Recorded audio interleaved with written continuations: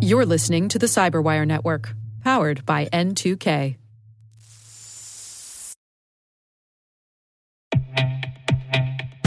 With over 8,000 threat hunters analyzing over 65 trillion signals daily, Microsoft works tirelessly with the federal government to keep our nation's data secure.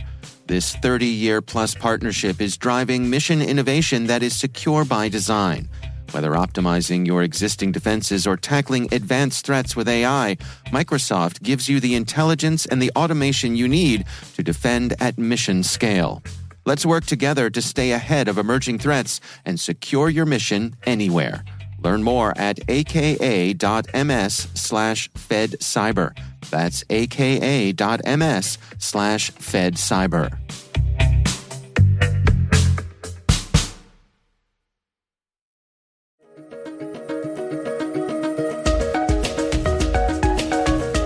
Hello, everyone, and welcome to the CyberWire's Research Saturday. I'm Dave Bittner, and this is our weekly conversation with researchers and analysts tracking down threats and vulnerabilities and solving some of the hard problems of protecting ourselves in a rapidly evolving cyberspace.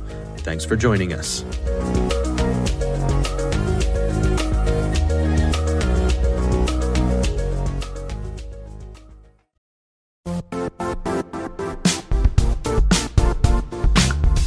And now, a word from our sponsor, Zscaler, the leader in cloud security.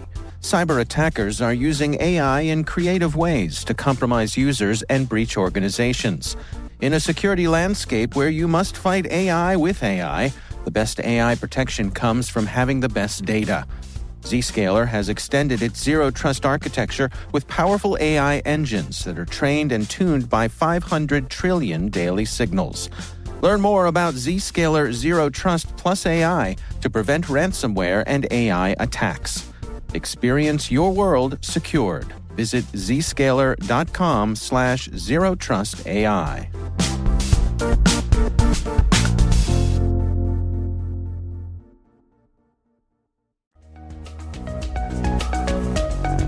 Yeah, so this one's a little bit different from the kind of stuff that we normally publish. That's Ryan Olson. He's Vice President of Threat Intelligence for Palo Alto Networks.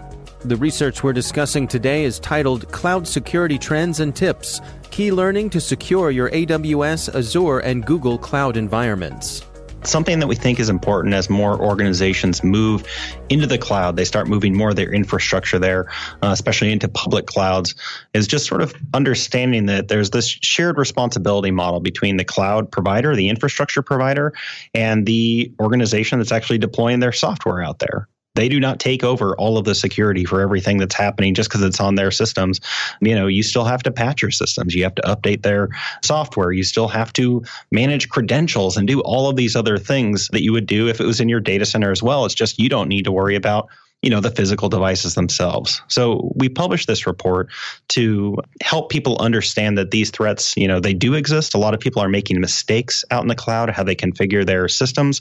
I want to shine a bit of a light on that so there's a better understanding that there's real threats out there. And do you think there's a misperception out there that folks feel as though, I guess, is there a false sense of security when folks move their stuff to the cloud?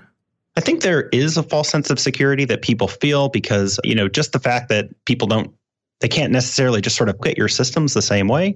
You know, you don't feel as exposed because it's in the cloud and you sort of have this trust in your provider, whoever they might be, that they're doing all these good things for you to keep your system safe.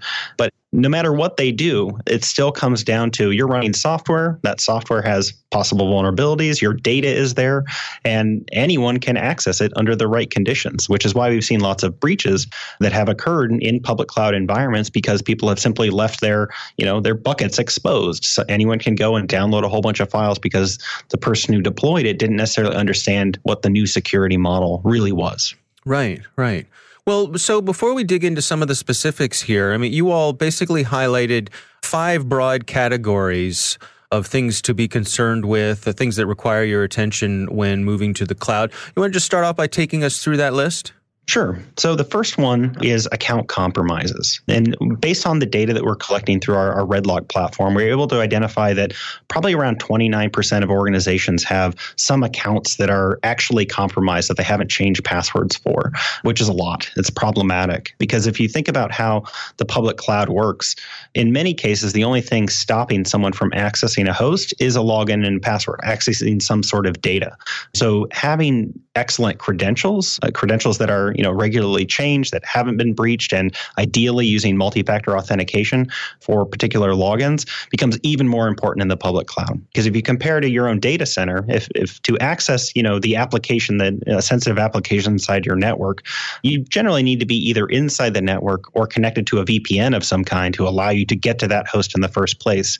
But with a lot of public cloud deployments, those hosts are just completely exposed to the internet, so anyone can get to it. So the only thing stopping an attacker from getting to the data is just having the right password, the right sort of key to the door. One of the things that I noticed in your research is this whole notion of there being dormant accounts. Folks have been given access who might not need it anymore. Yep. And that's actually pretty common. Someone will create an account for an individual somewhere in some public cloud infrastructure. They set it up because they need to make some changes, and they never sort of go and clean that account up. Maybe the person has left the company. Maybe they just never had another reason to go and log into it, and the account just sits there dormant. And that's an exposure because that's a user with a password who could be compromised. If someone compromises your laptop and they get access, they install a keylogger and they get those credentials. If there isn't some sort of multi-factor authentication, all those accounts that are sitting out there unused, they're really just extra exposure that's unnecessary. And you make the point that you need to operate under the assumption that credentials will be compromised. Take us through what do you mean there?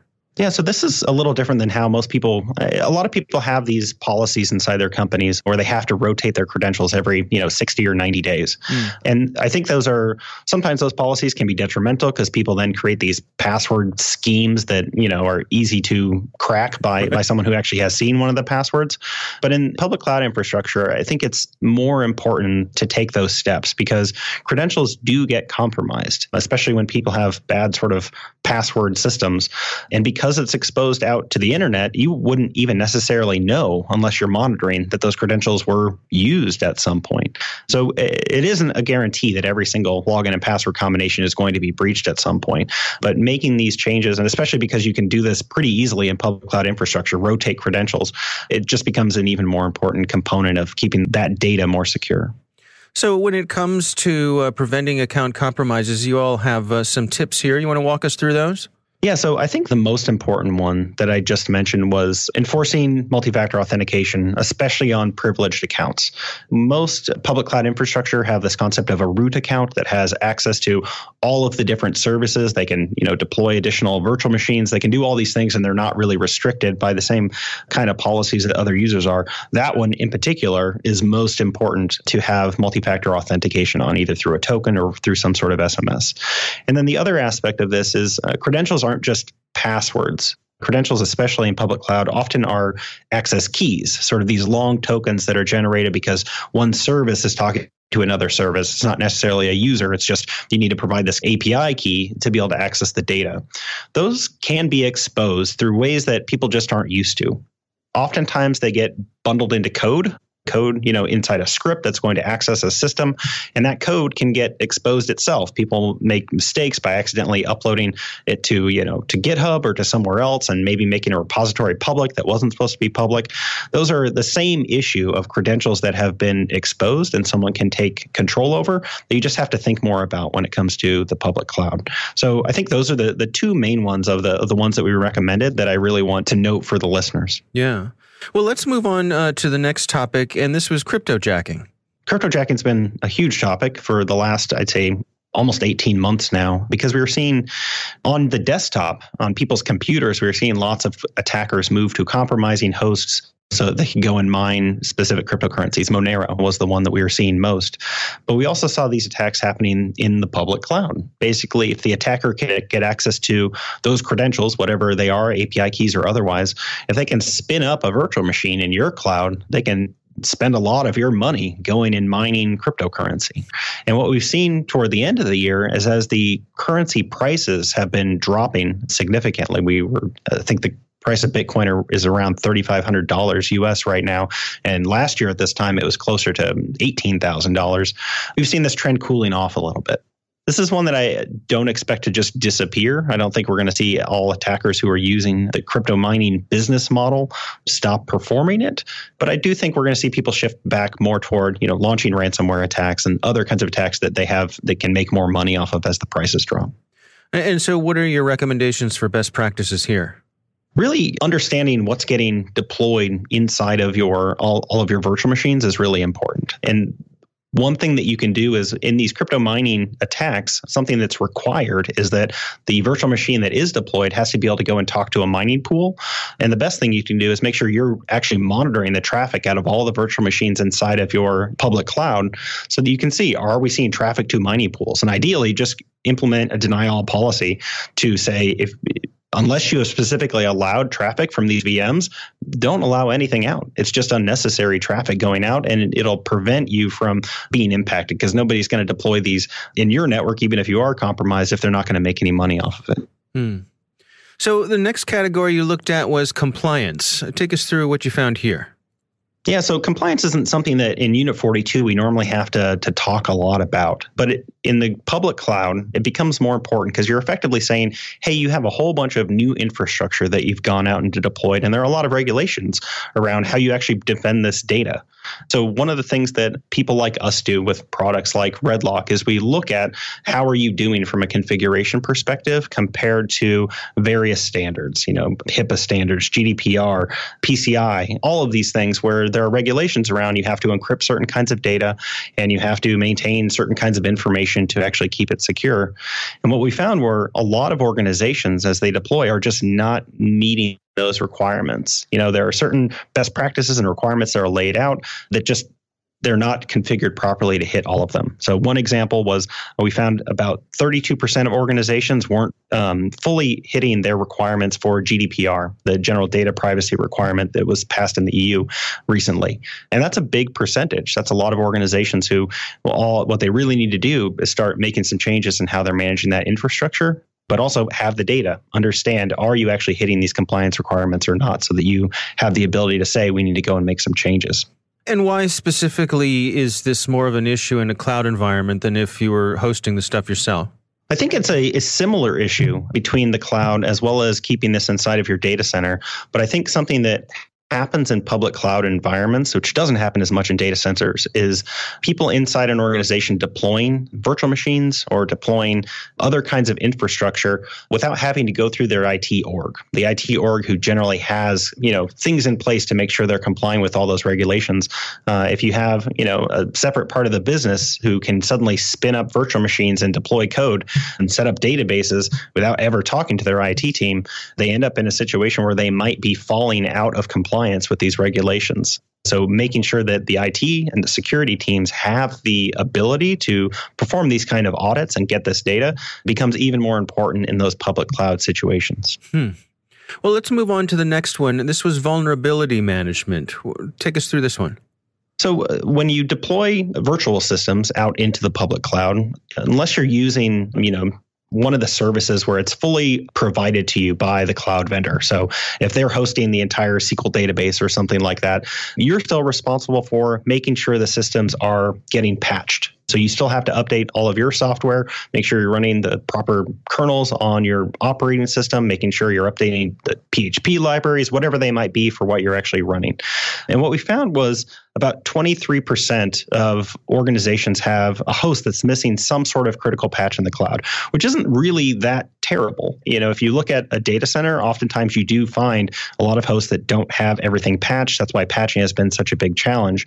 But what's true in a data center is you can deploy a vulnerability scanner, scan across all your hosts, and sort of know what the situation is. That's not quite as easy to do in the public cloud. You've got to have different ways to actually go and gather that inventory of all the hosts that are actually running inside your public cloud and what software is on them. And that's a little bit different. It just requires some different kinds of visibility. And so what do you recommend? How can folks get on top of this? I really think the most important thing here is, again, having that visibility. So being able to sort of correlate all of the vulnerability data that you have inside your network in the public cloud, and then look at the controls that you have in place. If you have hosts that aren't patched, understand what kind of controls exist for you in the public cloud, either as a virtual firewall or something else that can prevent those vulnerabilities from being exploited from the outside. I don't think we're ever going to be in a situation where we can tell everyone, just make sure you've got everything 100% patched. It's a great world of the future. A great thing to think about.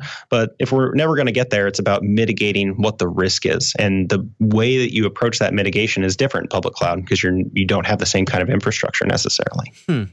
Now, the last category that you explored was managed container services. What were we talking about here? Yeah, so containers are really growing in popularity, especially inside the public cloud.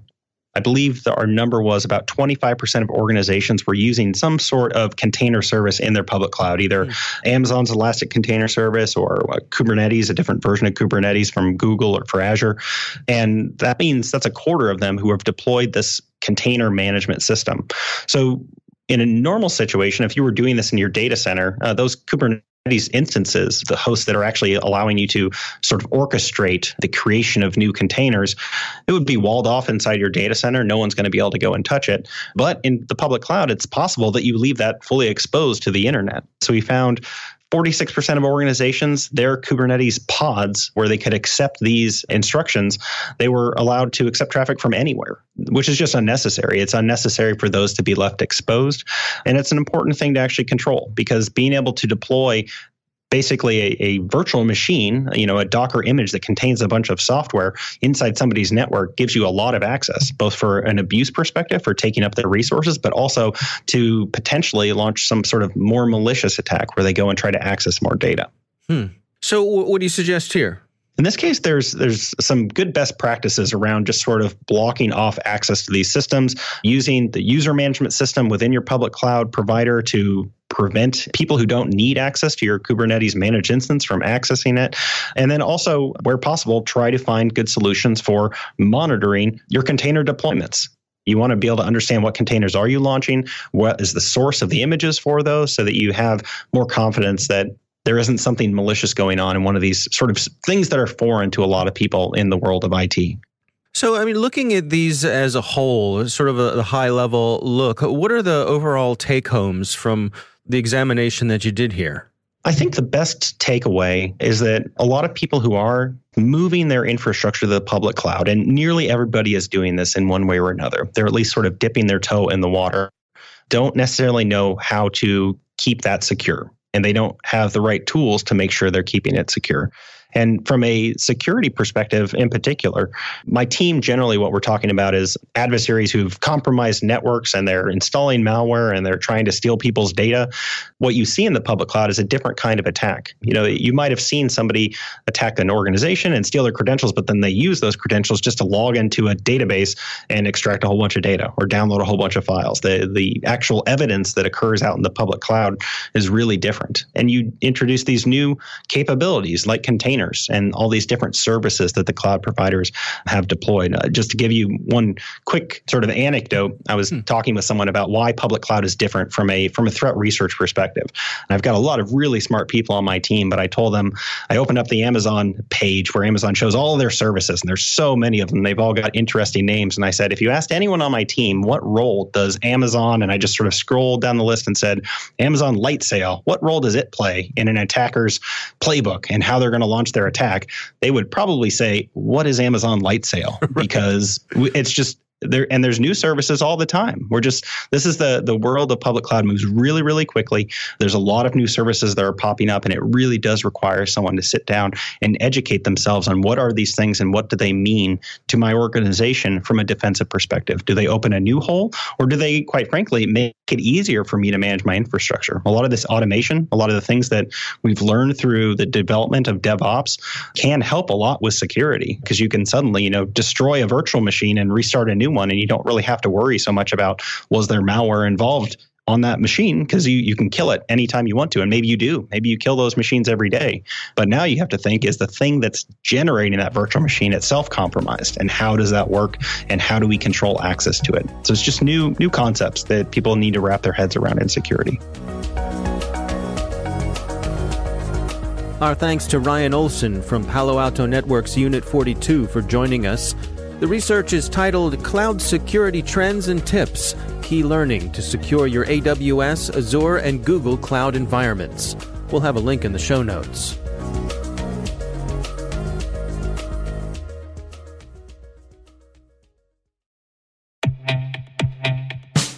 And now, a word from our sponsor, Syxsense.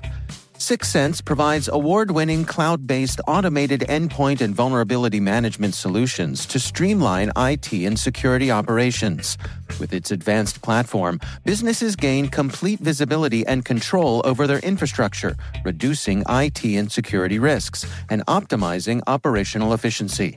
With Syxsense, you'll get real-time alerts, risk-based vulnerability prioritization and remediations, and an intuitive automation and orchestration engine so you can focus on your core business goals, confident in the knowledge that your enterprise is secure, compliant, and running smoothly. To learn why enterprises choose Syxsense, visit syxsense.com.